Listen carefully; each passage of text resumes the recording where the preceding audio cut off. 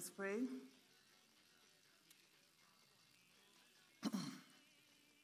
Lord, I need you now.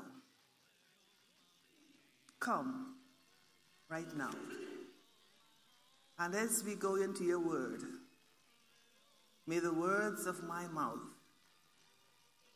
and the meditations of your heart, our hearts, be acceptable in your sight, O God, our strength and our Redeemer. For the last week, we start a new series, and we began on what is commonly known to us as the Beatitudes, or the Sermon on the Mount. The first bit of teaching of Jesus, formal teaching of Jesus, when his disciples were all gathered around him. And he sat down and he began to teach them.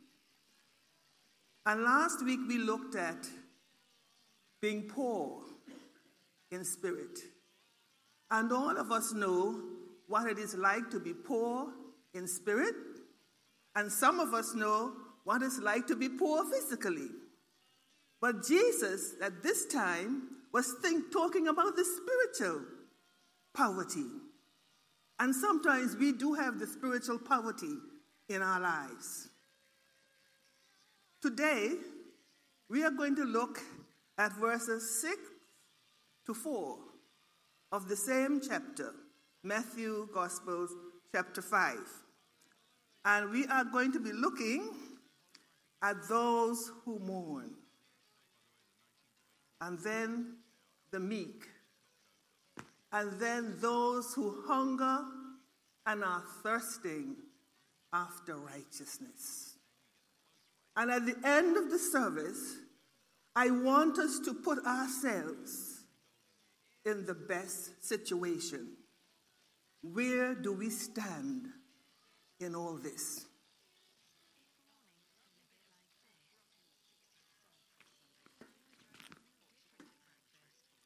When we hear the word mourn, we immediately think of images of death.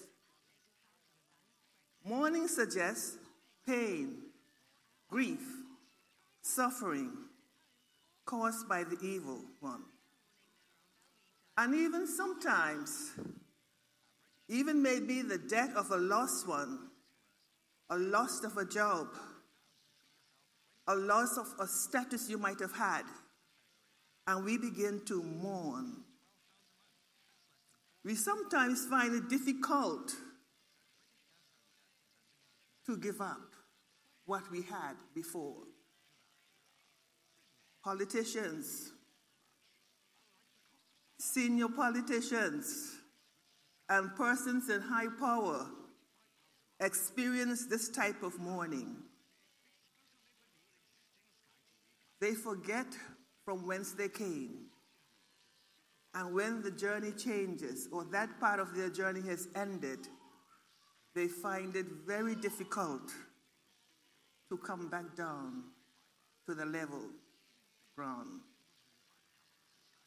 If we acknowledge that all our gifts and the blessings come from God, we will develop a special love and thankfulness for the work of Jesus Christ. This, however, produces mourning sometimes and regret over our own sins and the sins of the whole world. When we realize we have the hurt and someone has hurt us, sometimes we cannot understand the situation and we want to retaliate. But because of the grace of God that lives in us, that dwells in us, we go to the foot of the cross. In a way, mourning is similar to the labor pains, and you ladies know what I'm talking about. The pains associated with childbirth, where pain and happiness complement each other. We have two opposites, juxtaposition. We have the pain and we have the happiness. But there is pain over the problem, which our sins have added to the trouble of mankind. While this successful birth brings joy over the forgiving work of God, as he pardons our sins and brings us into the wonderful bring him into the wonderful family, we mourn over the disasters or tribulations like the pains of childbirth. But we also look beyond the period of mourning to the hope, the joy, and the renewal of holding that new arrival in our hands. As we look around us in this troubled world, we realize that hope seems to be in short supply. But it can only serve us as an anchor to God, to whom we need to depend. In the Beatitude, therefore, we focus on God's people who were mourning at this time. And when we think about God's people, we tend to think about the children of Israel because they were God's chosen people. And they were in a situation of mourning. Things were getting hard. Things were tough. And they themselves were turning against the statutes and the laws and the commandments of God. At this time, sadness and tragedy are constant companions in their life.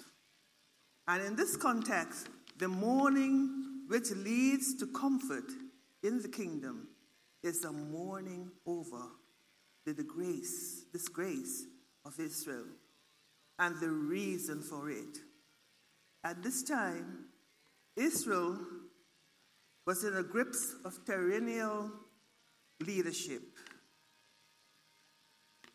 ruled by wicked leaders who had turned their backs on God because of their sins. So Jesus had to come and announce that deliverance and the kingdom of heaven is at hand. And Isaiah chapter 40 verse 1 says,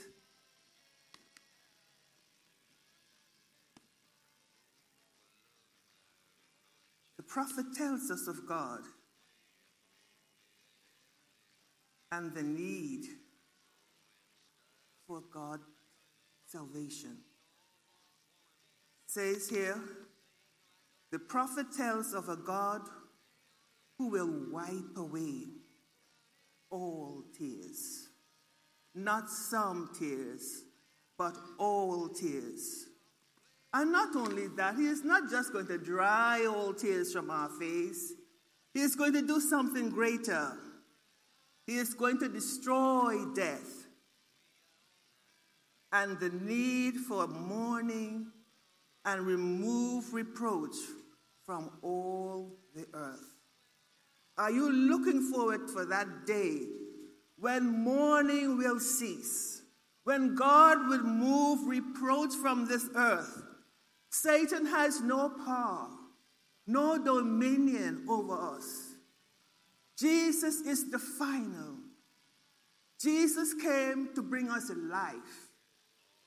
He came to put an end to our mourning. And you say, but what happens? Sometimes I still mourn. But yes, we will mourn. But we have a hope, a glorious hope. So when we mourn, we know that God is there.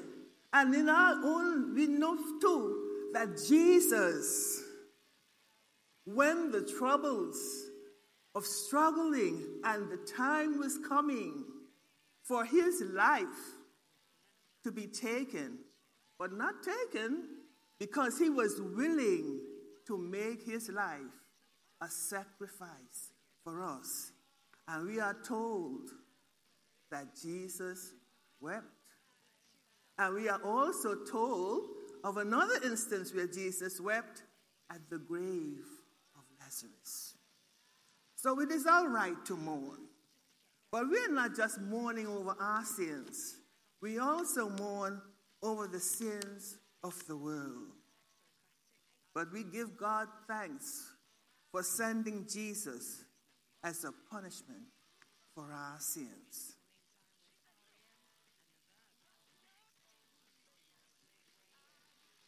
You know, in Isaiah chapter 25 and verse 8, it reads, "He will swallow up death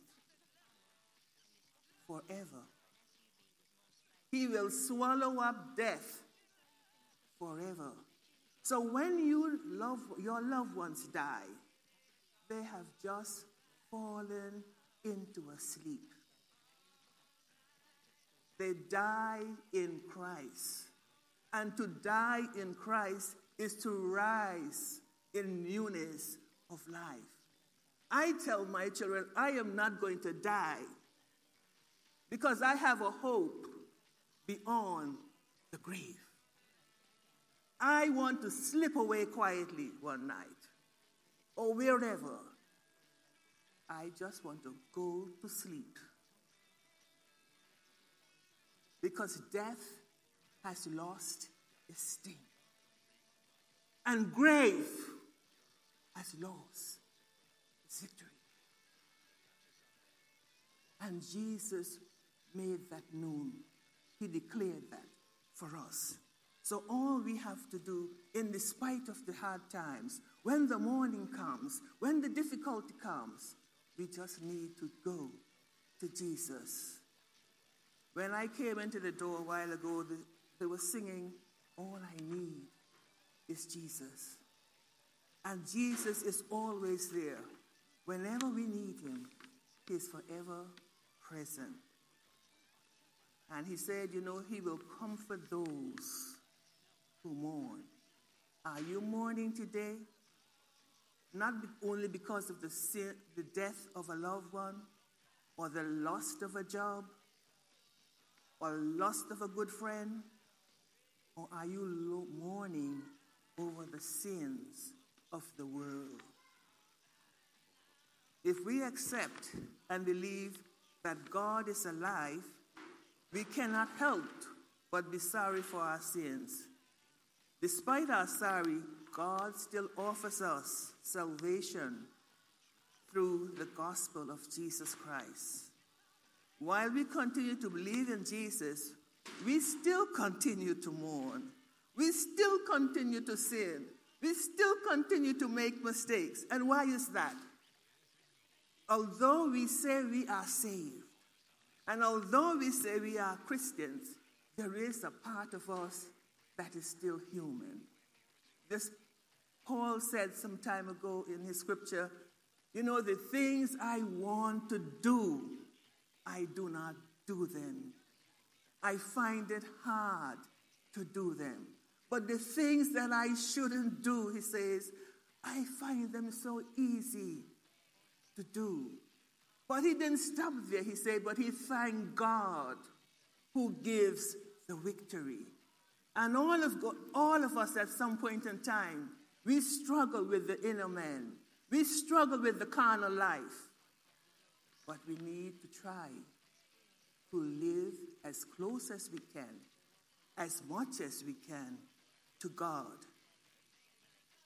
And we would learn to live because he has promised, blessed are you if you mourn in this life, you will be comforted.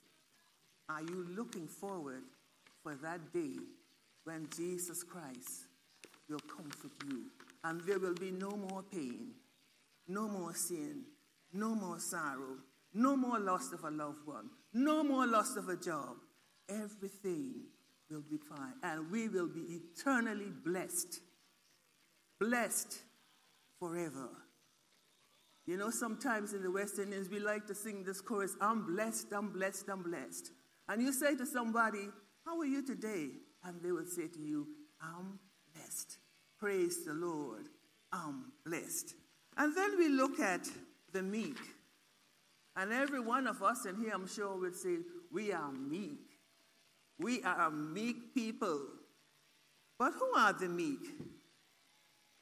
Psalms 37 verse 11 says, but the meek shall inherit the earth, the land, and enjoy peace. Jesus said, blessed are the meek, for they shall inherit the earth. So the psalmist was ahead of time. And it is for us in this time, we shall inherit the earth. The psalmist says, the land. What land we're going to find out are we talking about? In biblical context, the meek are those who have a spirit of gentleness and self-control. They are free from malice and a demeaning spirit. They do not exploit or oppress others. They do not resort to acts of vengeance and are non-violent in nature. They never attempt to grab power to further their own ends or goals. Jesus is their principal focus to their lives, and they learn from him by drinking deeply from the fountain of knowledge. They may be kind-hearted and humble, but yet are strong enough to protect the needs of the poor and the oppressed. So are we weak people, weak in spirit? Are we looking after the needs of the oppressed and who are in need? The Beatitude promises that the meek will possess the land. But I wonder, what land is being referred to here? Probably the promised land. Throughout the Bible, there was a promise of land to the children of Israel. But obtaining the land means more than possession. It suggested a sense of security, ownership, and inheritance. And for some of us, land is very important. I know, for instance, in the Caribbean, and most of us, and I will think properly in the African continent, land is such a precious commodity to us. It's your parent might have it and they may not do anything with it, but they leave it for their children. My mom's father died when she was a toddler. Her grandfather had given some money, some land to her mom. Her mom never sold the land. We farmed it.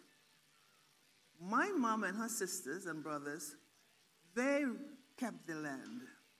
They never sold the land. And I'm talking about years. And then, before my mom died, I said to her, Mom, why are you not selling your land? And I said, at least get a glass of milk off it. She said to me, you don't pay for land. Land does not rotten. Leave it there. And so when she died, she had not, we used to farm it, so we used to eat feed from it. But she always kept it in her safekeeping. And so when she died, we, the children, we had to administrate on it. And now every one of us have our own parcel. And it is so precious to us. And sometimes when we talk about it, one says, oh, I'm going to sell. And the next one says, I'm going to sell. So land is a precious thing because the value continues to go up. And this is the case with the land God has promised the children of Israel.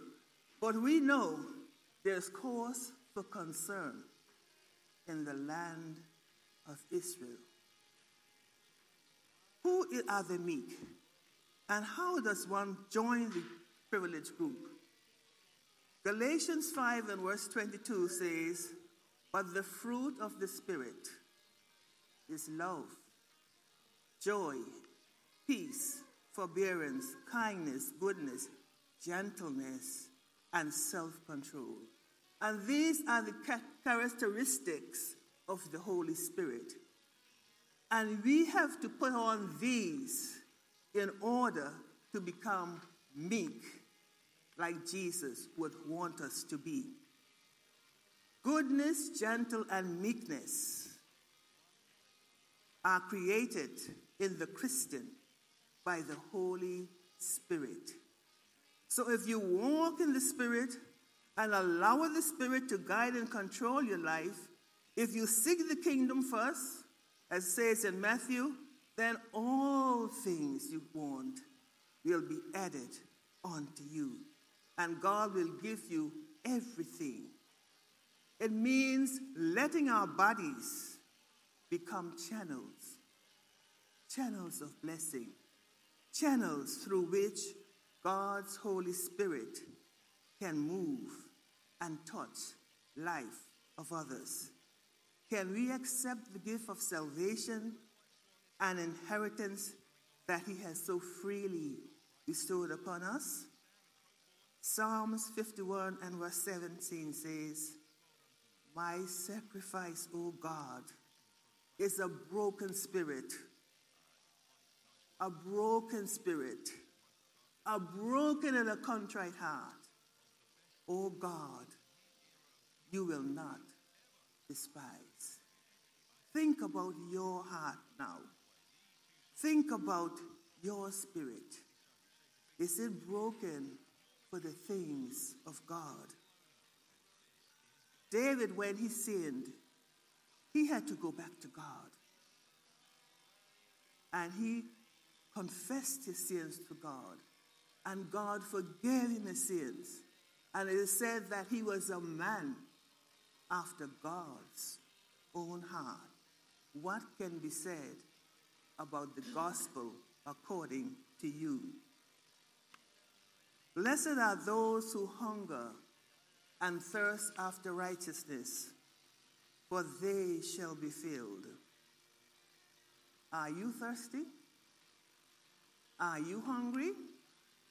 Some of you have been here since 9. Are you hungry? Are you waiting to go home for the physical food? Hunger and thirst are two of man's basic needs. It is also suggested if you make the effort and sow the seed, God will nourish it and cause it to increase throughout limitless blessing. The saying here strongly reminds us of the exhortation of the Lord in Matthew chapter 6 and verse 33. But seek you first the kingdom of God and his righteousness, and all these things will be given to you. This implies is that they who are hungry for things of God and seek his kingdom, they will be filled by the works of righteousness. What is righteousness? It says that we will be blessed, hunger and thirst after righteousness. What is righteousness? We know right means to do that which is right, the correct thing. So are we hungering and are we thirsting after righteousness? We need to become hungry for the word of God. We need to become hungry to serve God and to do his will and to grow in the knowledge of him. You know, when we find something that we eat and we find a restaurant that serves the food we like, we continue to patronize that company. We go there this weekend and then we tell somebody and we send somebody. Well, what God is saying to us, when we find Jesus and he has filled us, we need to become more hungry. We don't get full all at once. We continue to feed upon the word of God. and drink from the fountain that never runs dry. And the longer you serve Jesus, the deeper you get into relationship with God. And the more you read the Bible, the more you want to read the Bible. And one songwriter says that every day with Jesus is sweeter than the day before. Are you reading your Bible daily? Are you drinking at the fountain of life? Are your soul being quenched from thirst? He said, come on to me if you're thirsty. Come on to me and come to the waters. You who have no money, don't let that stop you. Don't let that hinder you. Come, buy meat. Buy meat and eat. Come. And just only don't buy meat. He says, come, buy wine and milk without money and without price. This is the kind of God we serve. So why do we wait? Why do we linger? Once we are able to accept the invitation to the thirsty and the hungry and put on God first in all we do, other doors will open and we will be able to lead others to the kingdom of God. We may not respond instantly, but we have the certainty that it will happen in the future. As he established his reign of righteousness, it is often said that we don't always get what we desire because we sometimes do not ask in faith. Sometimes it is only when things are not going smoothly that we call out to God, and this should not be the case. God is forever saying to us, come. Are you hungry? Come. Are you thirsty? Come. My Father's house is full. It's rich. It's bounteous. There's a banquet spread. Jesus said to them, go into the highways and the byways and bring them in. There's plenty for you, for me, and the whole world.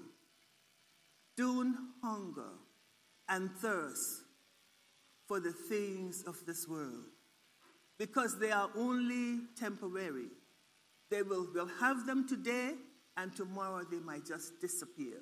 But the only thing in life is the Holy Spirit indwelling in our lives. Everything else we'll leave behind. The only thing we take with us, and can you imagine when we reach in that glorious land, and when we reach and we see the people sitting here beside us, and you say, we used to go to Trinity together. What a blessed day that will be, one songwriter said, when the Savior we shall see. When I look upon his face, are you looking for that day? Are you hungering and thirsting for him? Are you hungering and thirsting for the things of the world? During this time of Lent, lots of people fast. Lots of people pray. Are we praying? Are we sacrificing a meal or two for other people in the world who don't have the food and the drink that we have?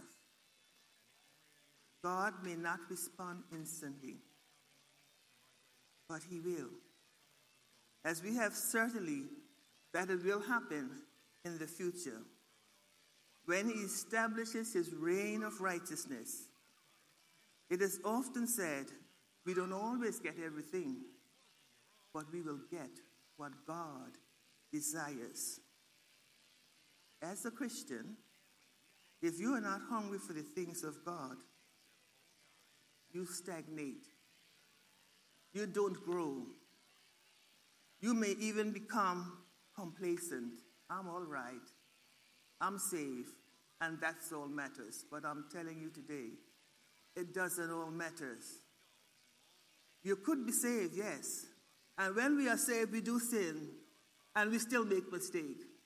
Because we still have the carnal nature. But we have some place to go. We have some place to go. When we do the wrong thing and we acknowledge it before God, we have some place to go. And our sins are covered by the blood. There are many things in life that can extinguish our desire to know God. For example, people can hurt you and get angry with you, and you want to retaliate. But you know, a soft answer, the meekness, the poor in spirit, the mourning person, we will pray. We don't give back what we get. We pray. Bitterness prevents us from hungering for God. We have to replace this with forgiveness. Somebody said, I can forgive you, but I will never forget. And if you'll never forget, you are holding a grudge. So if somebody has done you wrong and you've taken it to Jesus, leave it there. Leave it there. Clear your conscience. Live your life in the beauty of holiness. And let that person deal with it. But you leave it there. Take it to the cross and leave it there. A lot of us take it on our shoulder and we walk with it. But the Bible says we must forgive. Jesus he forgives not like human, because he forgives and he forgets. You know, I want to know God. Sometimes I get hungry for the word. And the more I get hungry, sometimes you get into some of these books of the Bibles and you begin to read and you find yourself finishing the whole book because it gets sweeter and you taste it and you see it and you know it is good. And you know, Paul said, I want to know God. Do you want to know God today? I want to know God in the power of his resurrection. I want to know him in that power, because one day too, his power will resurrect me. And to know the power of his resurrection and the participation in his suffering, becoming like him in his death. And so, somehow, attaining to the resurrection from the dead. And we all live with that hope. We want to know him in the power of the resurrection. A child said to me one day, Miss, I always see you with this pink Bible. He said, are you a Christian? I said, yes. And I said, who are you? He said, I'm a Muslim. He said, how many times do you pray? I said, how many times do you pray? He said, I pray 5 times a day. He said, tell me, how many times do you pray? I say, I pray every minute of the day. He said, you can't pray every minute of the day. I say, I can pray every minute of the day. I say, as long as I have breath, I can pray. I say, I don't have to wash all the time. I don't have to change my clothes all the time. I don't have to cover my head all the time. I don't have to have a secret room all the time. I said, wherever I am, I'll praise him. He said, Miss, you know I travel on the bus with you. I said, really? But I know he did. He said, and I see you on the bus sometimes talking to people. And you got this pink Bible open. He says, what are you telling them? I say, I'm telling them that Jesus arose from the dead. He died for our sins, and he lives. He says, what do you mean about that? I said, well, you know, we as Christians have the proof and the belief that Jesus died for our sins. And he rose again on the third day. I said, what do you have? And he said, Miss, what do you mean? I said, did Muhammad rise? He said, I don't know. I said, well, when you go home, you ask your mom if Muhammad rose from the dead. Because they look at you, these young children, they look at you and they want to test your faith. And I said to him, I pray every minute of the day. And he find it hard to understand.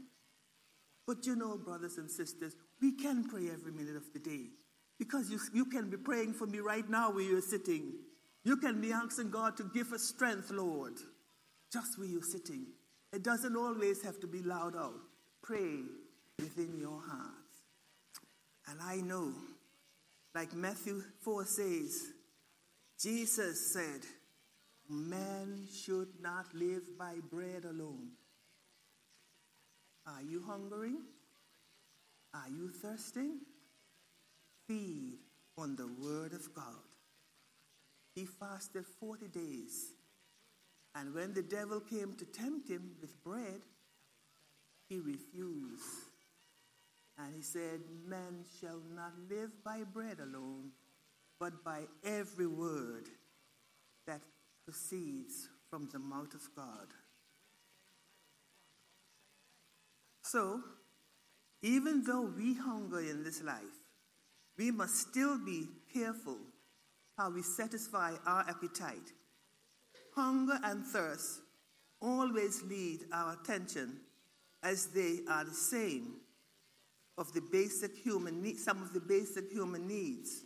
However, sometimes it is necessary to suppress our basic human needs and replace them with the spirit-filled needs. God directed ones. During his time on earth, Jesus wasn't interested in the material things, but we know he was the servant king. His father's business was his priority. He was hungry and thirsty only for the things of God and the kingdom to come on earth. And we too should be like him. The truth is, the more we learn about the word and allow it to dwell in us, the more we desire to know. What are you hungering for today? What are you thirsting for today? Does it satisfy you? Are your satisfaction being filled? What response are you waiting for from God? As we become mature Christians and we continue to feed on the word and drink from the fountain, we are encouraged to say like the songwriter, we taste thee, O thou living bread, and long to feast upon you still. We drink of thee, the fountainhead, and thirst our souls from thee to fill. And may God continue as we go through this series to help us to be poor, to be meek, to mourn, and to thirst and hunger for righteousness. And if we notice, every one of these blessings has something for now and something for the future. Can we say them together? Blessed are the poor in spirit. Do we know them? Yes, let's say them together. Blessed are the poor in spirit. Blessed are the